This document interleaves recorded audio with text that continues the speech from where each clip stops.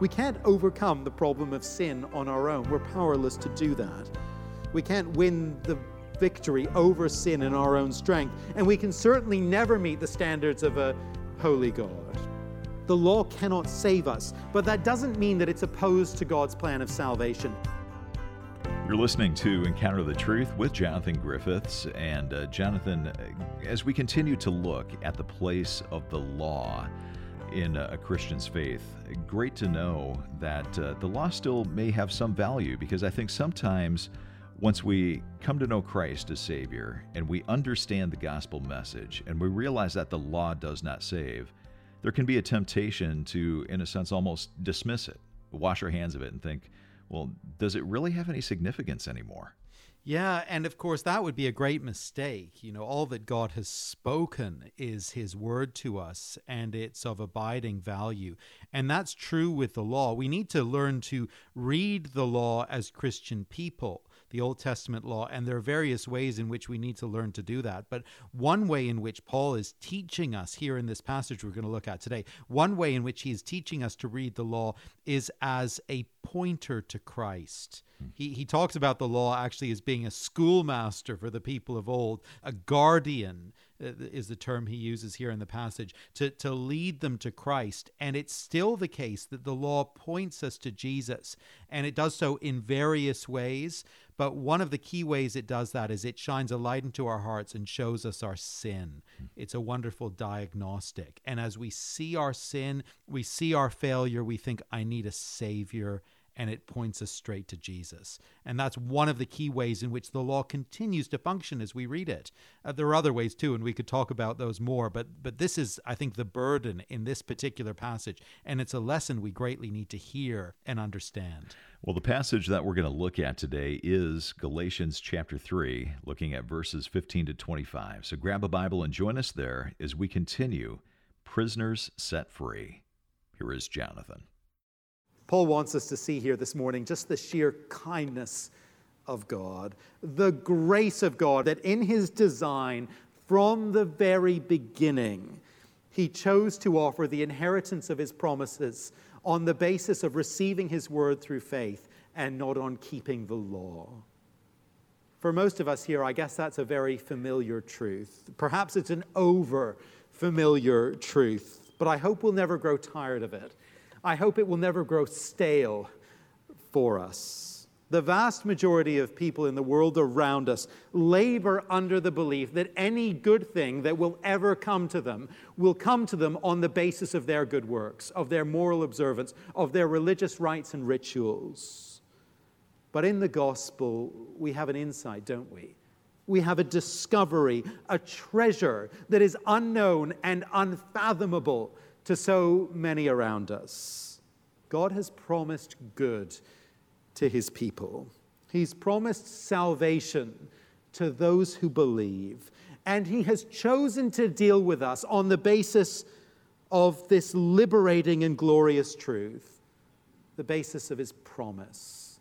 The basis that as we receive that promise, as we receive it by faith, we're made right with Him, and all is well between us and Him. The law doesn't replace the promise. That was never the plan. That was never the idea. That was never the intention of God. Now that's Paul's first point here. And based on that point alone, we might imagine that the law was actually some kind of a mistake or a little sideshow in the purposes of God. Something perhaps that God tried for a little while, but actually it didn't work out so well, so He's abandoned it and moved on to something else. Perhaps the law was a bit like the North America Free Trade Agreement. As you'll have seen in the news this week, something tried for a while, not much appreciated by some, and perhaps heading for the trash heap pretty quickly. Maybe it's a bit like the European Union from a British perspective. It looked like a permanent thing for a while there, a very good idea, but the people of Britain, well, they've thought better. They've decided it actually didn't work out for them, so it's quickly becoming an abandoned experiment. Is that basically what's going on with the law of God? A failed experiment, a big mistake.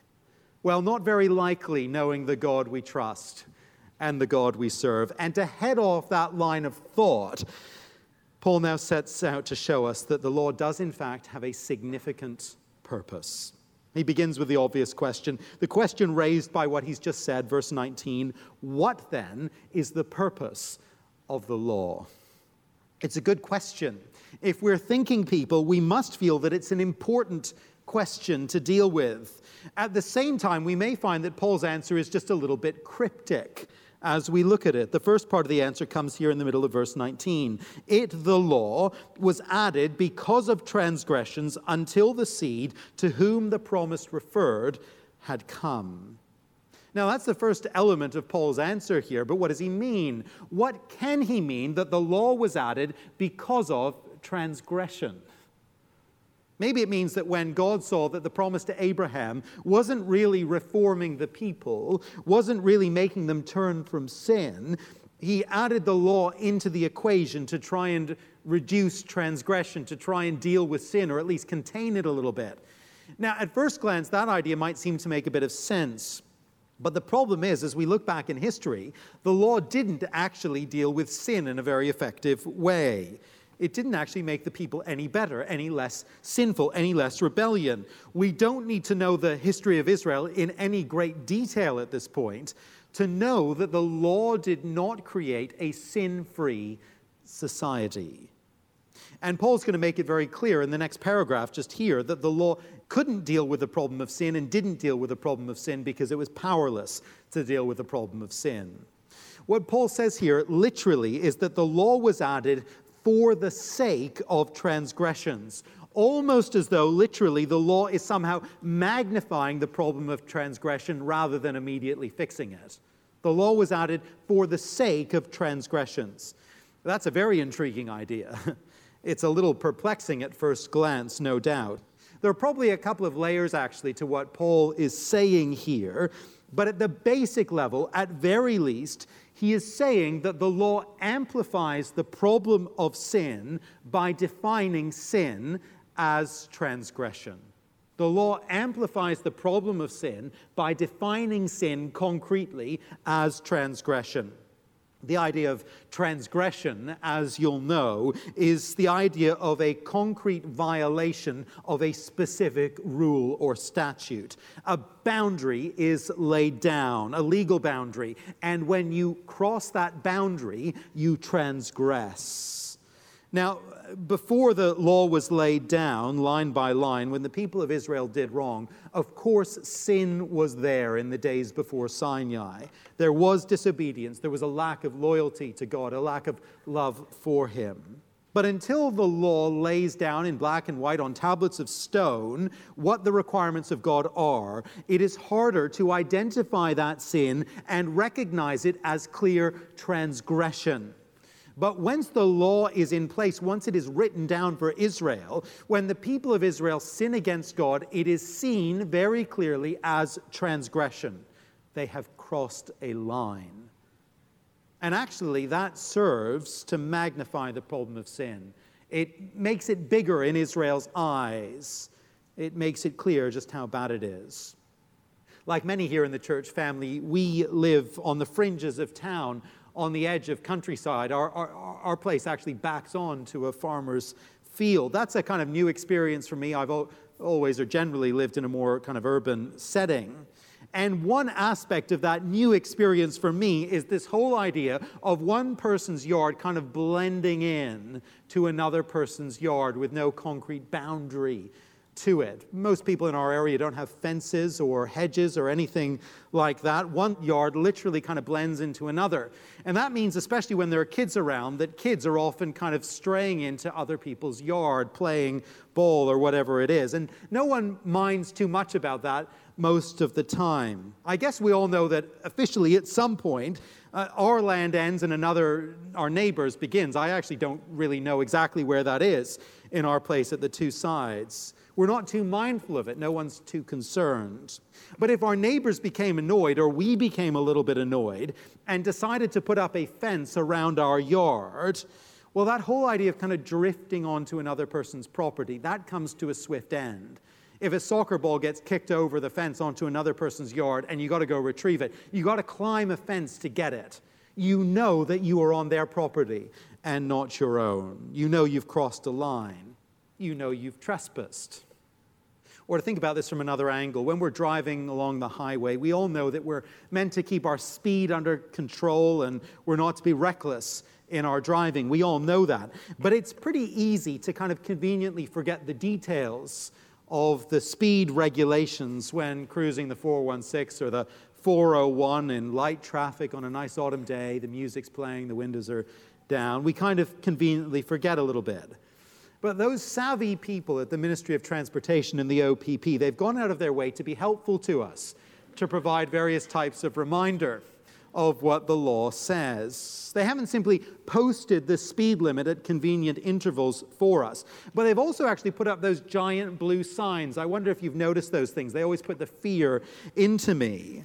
Those signs tell us just how much trouble we're going to be if we speed by certain degrees. 20 km over the limit, X number of points, X dollars fine. 30 over the limit, X number of points, X dollars fine. 40 50 over the limit, well, lose your license, lose your car, lose your life savings. It's pretty much over.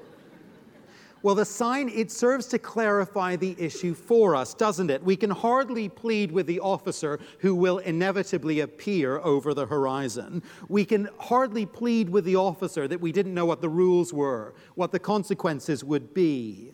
A general sense that I ought to be a bit careful about the speed and drive sensibly and well. It becomes a clear sense that I am transgressing by this particular degree and face this kind of penalty.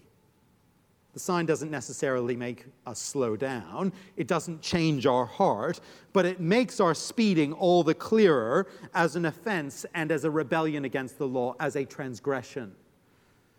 Like my neighbor's fence and like the OPP's helpful sign, the law of God defines sin for us as concrete transgression. And so it actually magnifies the problem and makes it all the clearer for us. Now, if the law is magnifying the problem of sin, amplifying the problem of sin, in some ways making it bigger, does it therefore run contrary to God's plan of salvation, to his salvation purpose? That's the obvious next question, verse 21. Is the law therefore opposed to the promises of God? Absolutely not, says Paul. For if a law had been given that could impart life, then righteousness would certainly have come by the law. No, there's no contradiction there, says Paul. There's no alternative or ulterior purpose in the giving of the law. If the law could have saved, then that would have been fine. But the law can never save, verse 22, because the whole world, the whole of humanity, is a prisoner of sin. We can't overcome the problem of sin on our own. We're powerless to do that. If we have any self-awareness, any real experience of trying to battle sin, we'll all know that's true. We can't win the victory over sin in our own strength, and we can certainly never meet the standards of a holy God. The law cannot save us, but that doesn't mean that it's opposed to God's plan of salvation. In fact, Paul wants us to see that the law actually serves and promotes God's plan of salvation. It actually works in concert with the promise of God to achieve the ultimate aim of God. The law and the promise, they are two different tools, but they are functioning together in concert to ultimately reach the same end. You'll have noticed that there's been endless road work in recent months. I've been watching it progress day by day. In fact, I've had the opportunity to observe the various stages of the project in kind of minute detail as I've sat stranded in traffic, anxiously watching the clock in the morning as I'm trying to get somewhere, and we're not moving. But now I look back on those months of delay with some gratitude because I think there may be a sermon illustration in it. So maybe we'll win back some of those wasted minutes. Just follow with me here for a moment and see what you think.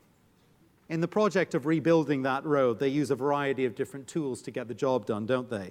They actually use some fabulous giant equipment. I was chatting with a friend in the congregation here a few weeks ago, and we both agreed that our favorite machine is that enormous $1 million concrete chewer that they use to tear up the old road. I don't know if you've seen that thing in action. It's worth watching it sometime when you have the opportunity. Now, that's the best one, but then there are the bulldozers that flatten the new gravel. There's the truck that comes and brings the new asphalt And then there's the rollers that smooth it down. All very different equipment. Some equipment that destroys, some that lays the groundwork, some that builds. But all working toward the same end of that beautiful new road. All pulling in the same direction. All getting the same job done. The law of God and the promise of God are two very different tools in the salvation plan of God. But ultimately, they are both pulling in the same direction.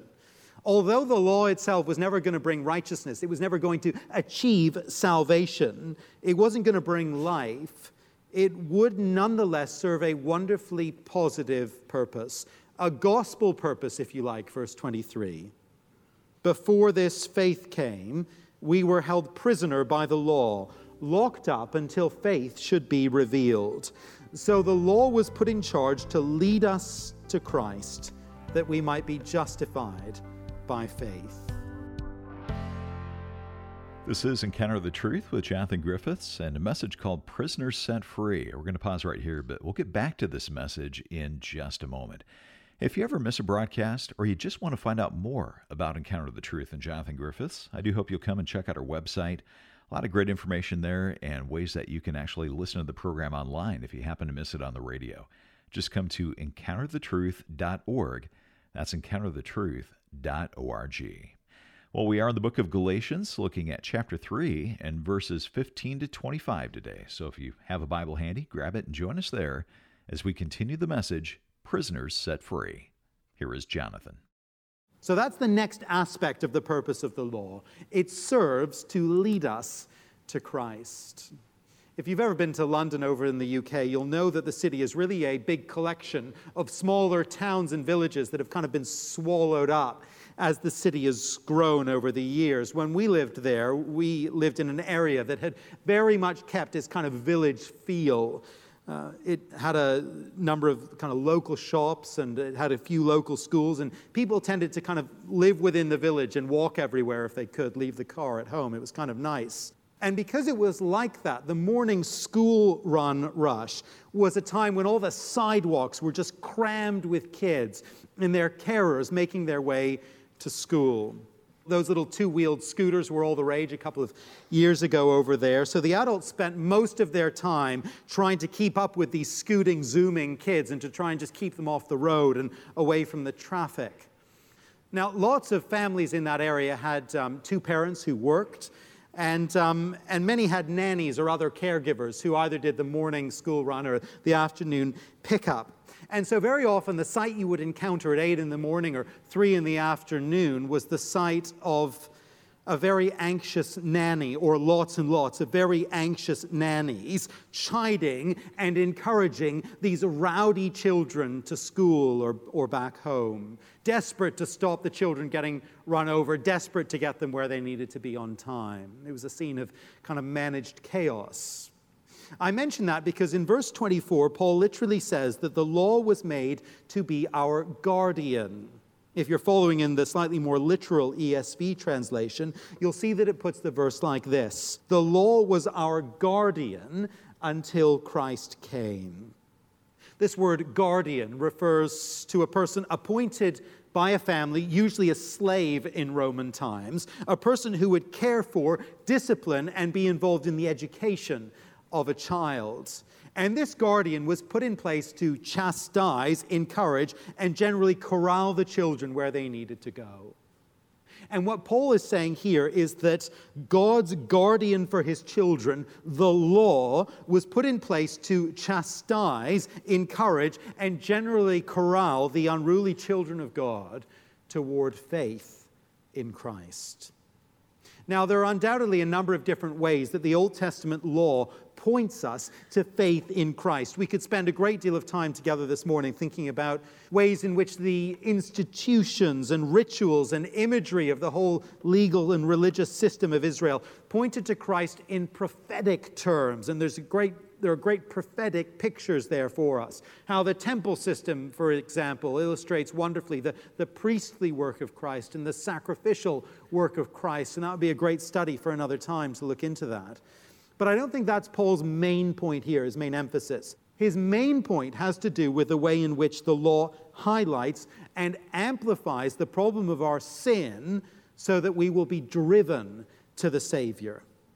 As the law makes sinful people more and more aware of sin, as the moral law does that, as the purity laws make us aware that we're an unclean people, unable to approach a holy God, as all the ritualistic laws and so on highlight our sin, as it makes the problem of sin worse in some ways, what it should do and what it does do by the grace of God is it makes a sinful people deeply aware and more aware of the need of a Savior. It makes a sinful people desperate for a solution, desperate for freedom, for release, for salvation. It should, and it does, drive us to the Savior. Now, that's God's design with His law.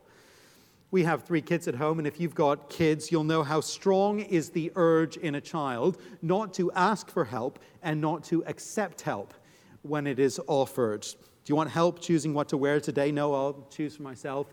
Thank you very much. And down they come in a pink leotard, a yellow t-shirt, and turquoise socks on a February morning when it's minus 22 outside. Do you want help filling up that glass of milk? No, thank you. I'll do it on my own. And you just give up and you go straight and get the mop and the bucket because you know what's going to happen next. Do you want help with that math homework? No, I can do this on my own. No, thank you. Just leave me to it. Back it comes the next day, covered in red from the teacher with a little note saying, a little bit of parental involvement would be really helpful here.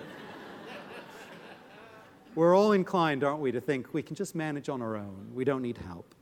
And God, in His great wisdom, God our Father, gave the law to show His children, to show His people, to show us that we are prisoners to sin, helpless to save ourselves, desperately in need of a Savior who can win for us what we could never win for ourselves, who could free us from a bondage which we could never escape on our own, who can pay for us a debt that we could never repay.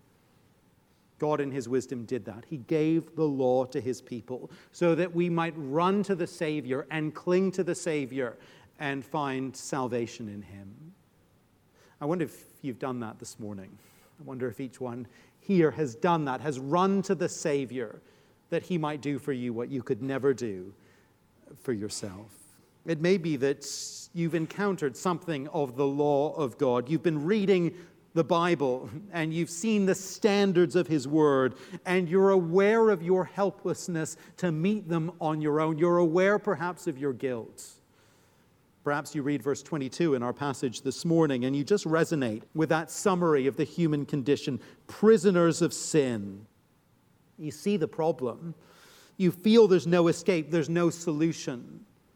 And if that's where you are today, God's design for you is that you would now look beyond that hopelessness and that despair, beyond guilt for wrongdoing and bondage to sin. And you would now see Christ. You would see the one who has paid your debt and made you free, if you will but accept by faith what He has done for you. For us who know Him, here's the amazing truth, the stunning freedom that is ours because of Jesus and because of His work for us at Calvary. The promises of God, verse 22, well, they're given to us. They're ours now. We share in the inheritance because Christ has won that for us. Because of Him, verse 25, we no longer live under the supervision of the law, in bondage to the law. We no longer need to worry about rite and ritual. We're free to enjoy all that it means to know Christ, to be children of God, part of the family, secure in our standing before Him.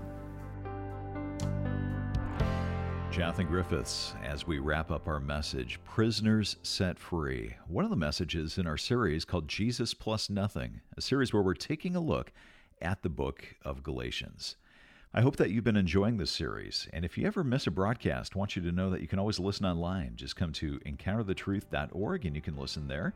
You can also make a donation because it is your generosity that keeps this program on the station. And for your gift of any amount this month, we want to say thank you by sending you a book called True Friendship. Find out more and give online at encounterthetruth.org. That's encounterthetruth.org. Or call us at 833-99-TRUTH. Again, the website is encounterthetruth.org, and the phone number is 833-998-7884.